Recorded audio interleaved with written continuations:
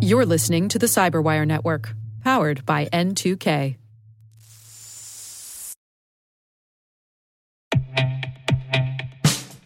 And now, a message from Cyberbit. Mastering cybersecurity is like mastering a sport. You build muscle memory through rigorous practice, then you train as a team to foster cohesion while operating under pressure. Like athletes, cybersecurity professionals thrive on hands-on simulation. But traditional courses, certifications, and open-source labs won't build you a winning team. You need Cyberbit.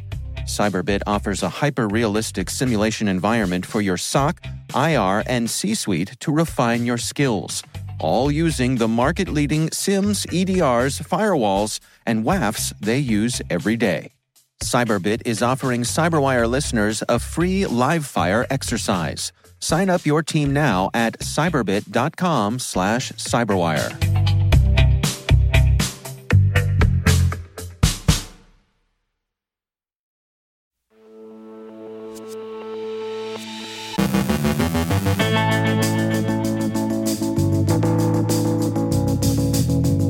BlackByte is back. Iran is suspected of cyber operations against 4 Israeli sectors. A look at wipers as a tool in hybrid war. A Russian cyber ops scorecard. Josh Ray from Accenture on how dark web actors are focusing on VPNs. Our guest is Corey Nachreiner from WatchGuard with findings from their latest internet security report. And cyber war clauses are coming to cyber insurance policies.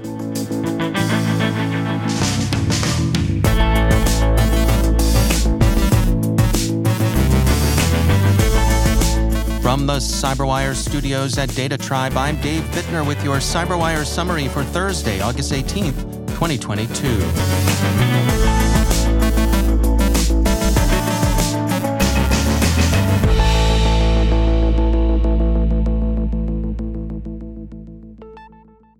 Bleeping Computer reports that BlackByte ransomware has reappeared and represents an enhanced double extortion threat to personal data.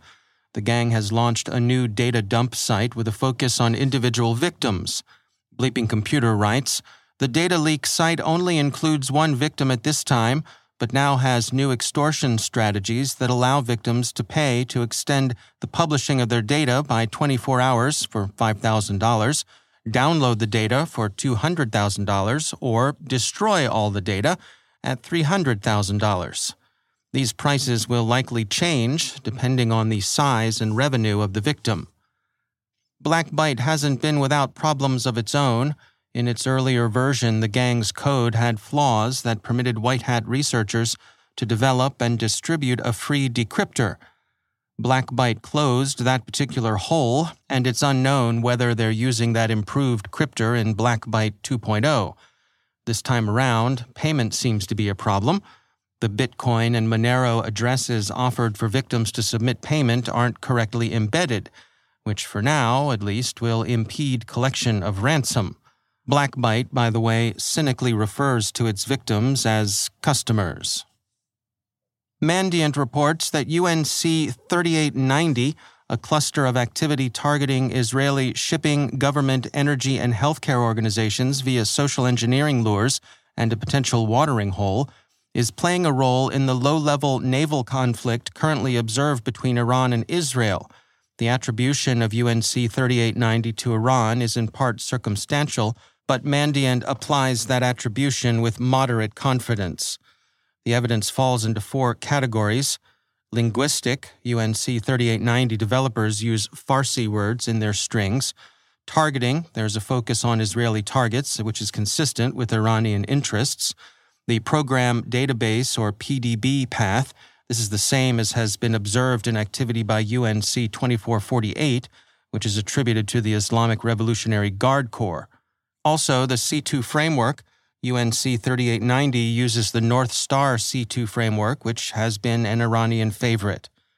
The threat actor's initial approach has typically been via social engineering. Its interests seem so far to have involved intelligence collection, but this could be used in subsequent operations that go beyond espionage. Mandiant says, while we believe this actor is focused on intelligence collection, the collected data may be leveraged to support various activities. from hack and leak to enabling kinetic warfare attacks like those that have plagued the shipping industry in recent years. VentureBeat yesterday summarized expert opinion on the way in which wipers, in particular, have emerged as a disturbing class of malware during Russia's war against Ukraine. One of their sources, Fortinet's Global Threat Landscape Report for the first half of 2022, explained how this had come to be, describing wiper attacks as a distinctive feature of Russian hybrid warfare. The researchers write, security researchers believe, but have not always been able to attribute with confidence, that groups aligned with Russian military goals were behind many of the wiper attacks in Ukraine during the first half of 2022. The wiper attacks were not as discriminating as one would wish a proper weapon to be. Their effects spilled over into countries other than Ukraine, the intended target. Acid rain was particularly unconstrained. Wipers have been seen before, and Fortinet says that security teams can expect to see them again, writing, "The attacks in Ukraine have shown how this malware can be used to degrade and disrupt critical infrastructure capabilities and services to support broader kinetic warfare goals. But that is not the only threat. Shamoon showed how wipers can be used as weapons of cyber sabotage, and other variants, such as NotPetya and German Wiper from 2017, showed how adversaries can use wipers as fake ransomware to try and extort money from victims." Trustwave's Spider Labs this morning offered an overview of Russian offensive cyber operations so far in the war against Ukraine. They associate distinct threat actors with the three principal Russian security and intelligence organizations, the SVR, Foreign Intelligence Service, and the FSB Security Service, both daughter organizations of the old Soviet KGB, and the GRU Military Intelligence Service. The associations the researchers track are as follows: APT-28, also known as Cozy Bear or the Dukes, which has ties to the Russian Foreign Intelligence Service, the SVR. APT-29, also known as Fancy Bear or SOFICY, was traced to the main directorate of the General Staff of the Armed Forces of the Russian Federation, which is former GRU Unit 26165. Sandworm, also known as Black Energy, was tied to the main directorate of the General Staff of the Armed Forces of the Russian Federation, the GRU, Unit 74455. Dragonfly, also known as Energetic Bear or Crouching Yeti, was identified as the Russian Federal Security Service, the FSB, Unit 71330. Gamerodon, also known as Primitive Bear or Armageddon, traced to the Russian Federal Security Service, the FSB, in November 2021. The Security Service of Ukraine successfully identified individuals behind Gamerodon, confirming their ties with FSB. The study divides Russian cyber operations into two broad categories, distinguished by their objectives. Some aim at destruction, while others aim at collection or espionage. The destructive attacks began as hostilities opened on February 24, 2022, and continued into early April. Cyber espionage began to intensify about a week into the war and has continued through the present. Interestingly, some of the cyber espionage has been conducted by privateers, criminal gangs operating in the interest of the Russian state. Spider Labs says, "Without a doubt, sophisticated cyber weapons are key tools in the arsenal of a modern military, and the amount of global cyber warfare will likely increase in the future." And finally, Insurance Day reports that Lloyd's Marketing Association has mandated that all cyber insurance policies must, by March 31st of next year, contain an explicit clause excluding liability for losses arising from state-backed cyber attacks. That clause would be in addition to the typical war clauses that have long excluded coverage of losses caused by action in a conventional war. The requirement for an explicit exclusion of liability for state cyber action seems to recognize the growing risk of gray zone conflict. Insurance Day quotes Lloyd's as explaining, "It is important that Lloyd's can have confidence that syndicates are managing their exposures to liabilities arising from war and state-backed cyber attacks.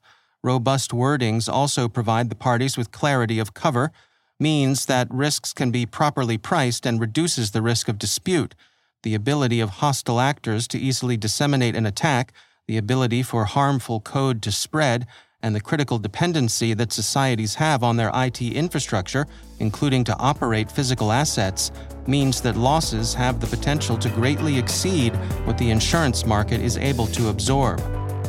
Read and heed, customers. As Mr. Tom Waits would say, the large print giveth, and the small print taketh away.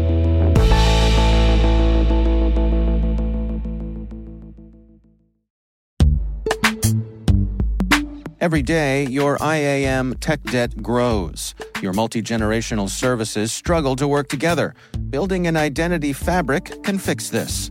It makes all your identity tooling stronger and allows you to connect any app to any service you want to use, with zero coding, zero maintenance, and zero app downtime. Strata's identity orchestration platform separates the identity logic from your applications, so you can optimize existing IAM tools and manage them in a single control plane. Now, every vendor, standard, and architecture work together.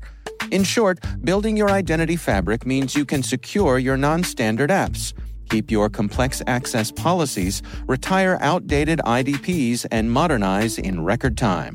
So build your fabric with Strata Identity and get rid of tech debt for good. Visit strata.io/cyberwire, share your identity priorities, and receive a pair of AirPods Pro.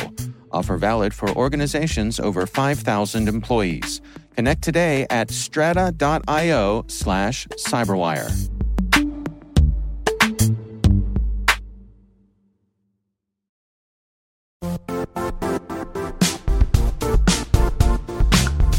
The IT world used to be simpler. You only had to secure and manage environments that you controlled. Then came new technologies and new ways to work. Now, employees, apps, and networks are everywhere. This means poor visibility, security gaps, and added risk. That's why Cloudflare created the first-ever connectivity cloud. Visit cloudflare.com to protect your business everywhere you do business.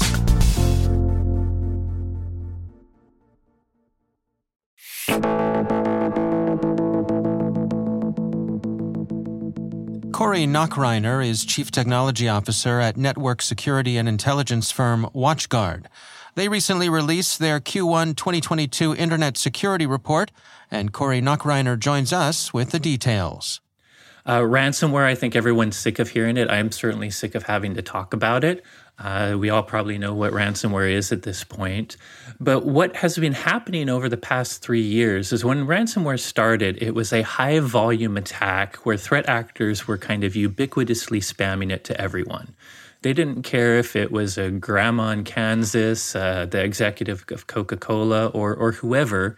They just spammed it in high volume, hoping people would fall for it. And if they could infect even 0.01% of the folks they spammed, that would be a way of them making ransom.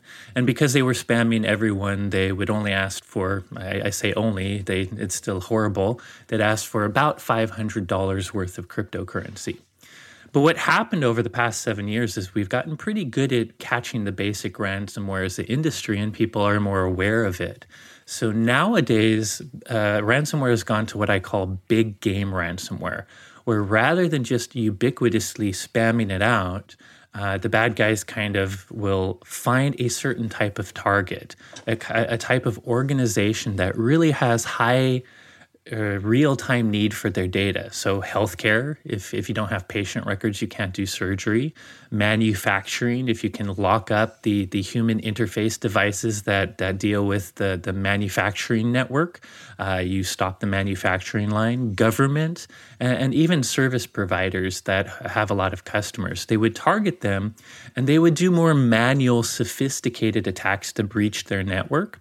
And instead of just installing ransomware to one victim, once they broke into the network, they would spend time to position the ransomware everywhere and synchronize turning it on all at once. And so that's why it's called big game. They're going after certain big companies. And when they infect you, it infects most of your computers, as many as they could get to in their earlier infiltration of your network.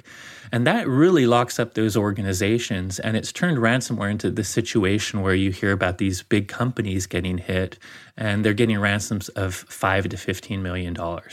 So the reason I say all that is in previous reports, ransomware has been going down. In every report before Q1, throughout 2020, our ransomware stats have been lowering quite a bit, in fact, drastically, because we think the high volume ransomware has not been successful for them, and they've moved to big game.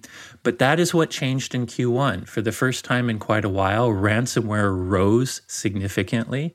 In fact, just in the first quarter of 2022, we've already seen 80% of the ransomware that we saw for the entire year of 2021. So the takeaway is ransomware is definitely picking up. We believe this is probably due to a few things, but one of them is just perhaps they're starting to go back to that ubiquitous spammed target. So this is likely not the big game. This is them spamming it out again. Was there anything in the report that you found particularly surprising or unexpected? I would say the ransomware definitely comes up. It's not surprising. That's one of the biggest things. I will say something I'm not surprised about, but I wasn't looking for it in this report, was the return of Emotet.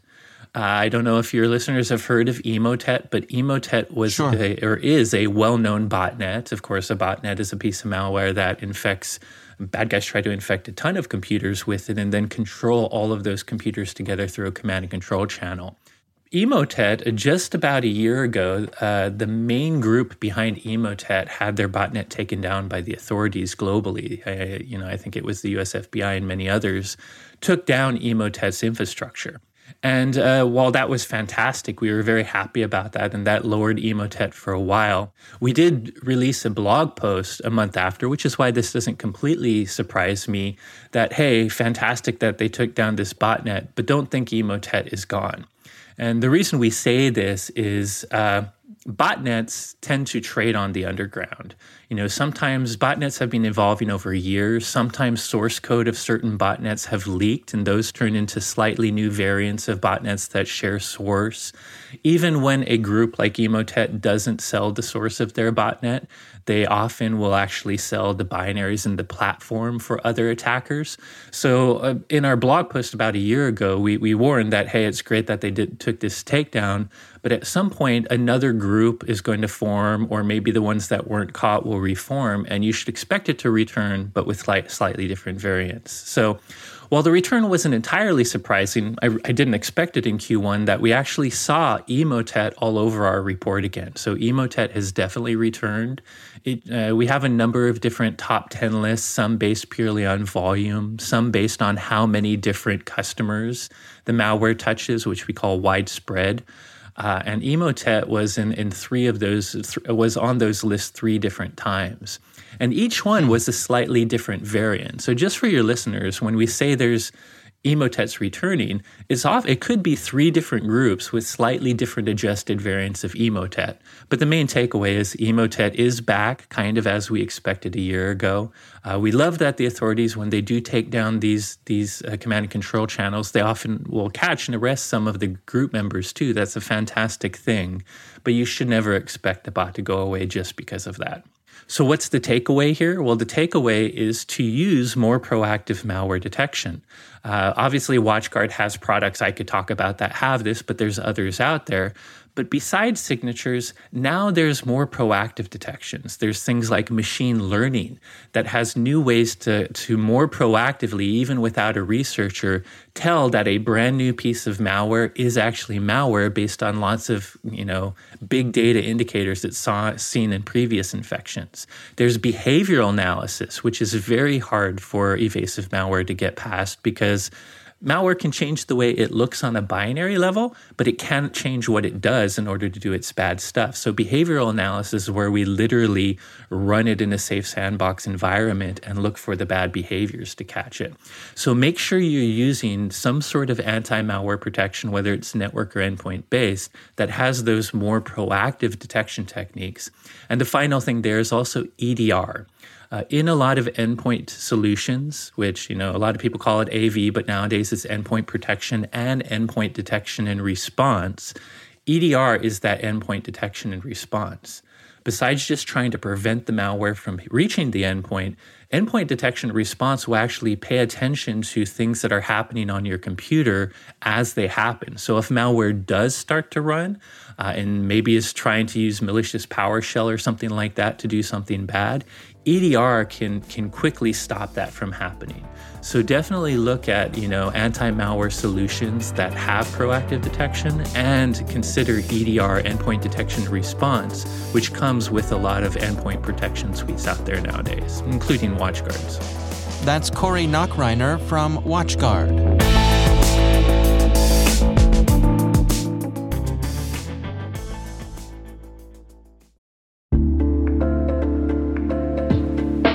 Are lengthy security reviews pulling attention away from your security program?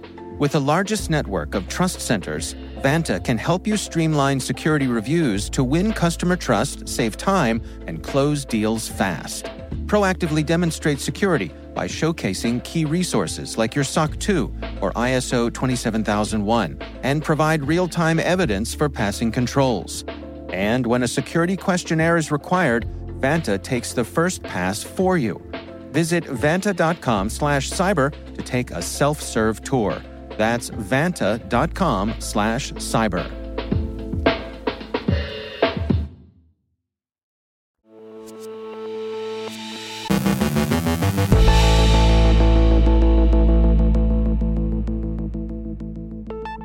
And joining me once again is Josh Ray. He is the Managing Director and Global Cyber Defense Lead at Accenture. Josh, always great to welcome you back. Dave, thanks so much for having me. You and your colleagues have been looking at some activity on the dark web and some particular things that those folks are focusing on. What can you share with us today? Yeah, Dave, this is, I think, going to be interesting for folks across all industries, and especially those security companies that are producing VPN security products. And what we've seen is really a significant increase and kind of upward trend of targeting VPN type of vulnerabilities as the primary target. And while this is not necessarily, completely new, it's a significant uptick because of really the demand for these VPN exploits has really increased. We've seen the demand increase in 2021, which has obviously just led to here in 2022, actors developing many more exploits for those vulnerabilities. Why do you suppose we're seeing, VPNs, and why now? Why do they have the crosshairs on them? Yeah, I mean, I think as folks know, once you have VPN access, you're basically trusted inside the network. And I think, the demand is obviously starting to drive this. And just about a month ago, I was talking to Paul Mansfield, who looks at this quite a bit, and he saw that one particular user offered up $500,000 for a VPN exploit. And that is not insignificant money when you're talking about trying to gain access to a particular type of technology and end target. What is your advice to folks out there who are making good use of VPNs in terms of just making sure they're on top of this? Well, I think obviously having visibility into this space to understand, what is being targeted, is first and foremost.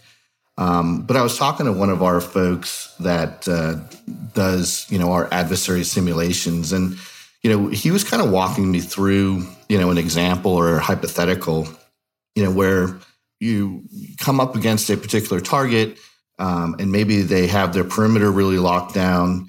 And then you start to kind of think about different ways, and this is how a threat actor would also think, to target a subsidiary. And again, we've talked a lot about third-party risk together, but again, it kind of brings it to light here. By targeting a subsidiary, you can then very easily piggyback on that VPN connection to the end target or the mothership. And this is a really, very pragmatic example of how, threat actors are doing. And one of the things that we recommend to clients quite a bit is microsegmentation, because even our own adversary team, when they come up against a segmented network that's really has some very strong ACLs in place, it makes it really difficult for the threat to move laterally. So that would be, I think, one specific thing that I think net defenders could do to help defend against this type of threat, along with the increased visibility into what the threat actors are looking to do and the wares that they're trying to sell. Can we just quickly just address VPNs in general? I mean, I think it's one of those categories that while folks recognize the necessity of it in many situations, because there are operators out there who aren't the best, it also VPNs can suffer from that reputation as well. Yeah, that's correct. I mean, the product security component is obviously very important, right? But I think also when you're talking about, doing the kind of the care and feeding of the hygiene, but just to know that, there are threat actors out there that are willing to pay top dollar now for exploits to particular types of vulnerabilities. And we've seen it again across all product suites. So no vendor is really immune from this.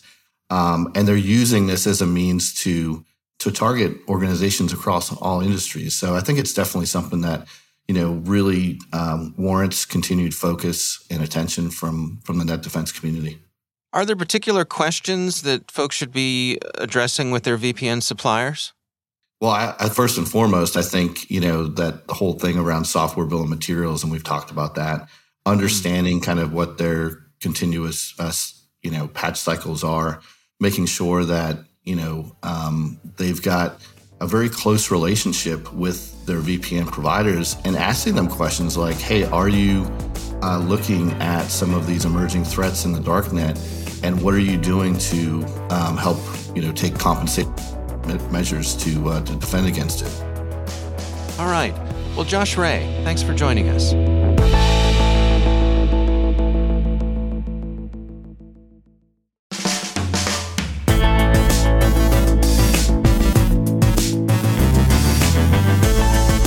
And that's the Cyberwire. For links to all of today's stories, check out our daily briefing at thecyberwire.com. The Cyberwire podcast is proudly produced in Maryland out of the startup studios of Data Tribe, where they're co-building the next generation of cybersecurity teams and technology. Our amazing Cyberwire team is Elliot Peltzman, Trey Hester, Brandon Karpf, Eliana White, Guru Prakash, Liz Irvin, Rachel Gelfin, Tim Nodar, Joe Kerrigan, Carol Terrio, Ben Yellen, Nick Valecki, Gina Johnson, Bennett Moe, Chris Russell, John Petrick, Jennifer Iben, Rick Howard, Peter Kilpie, and I'm Dave Bittner. Thanks for listening. We'll see you back here tomorrow.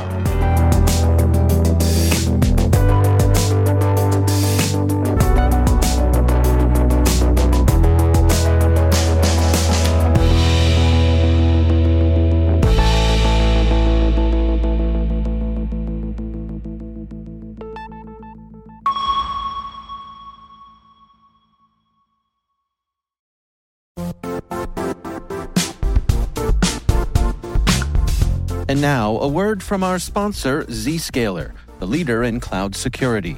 Cyber attackers are using AI in creative ways to compromise users and breach organizations.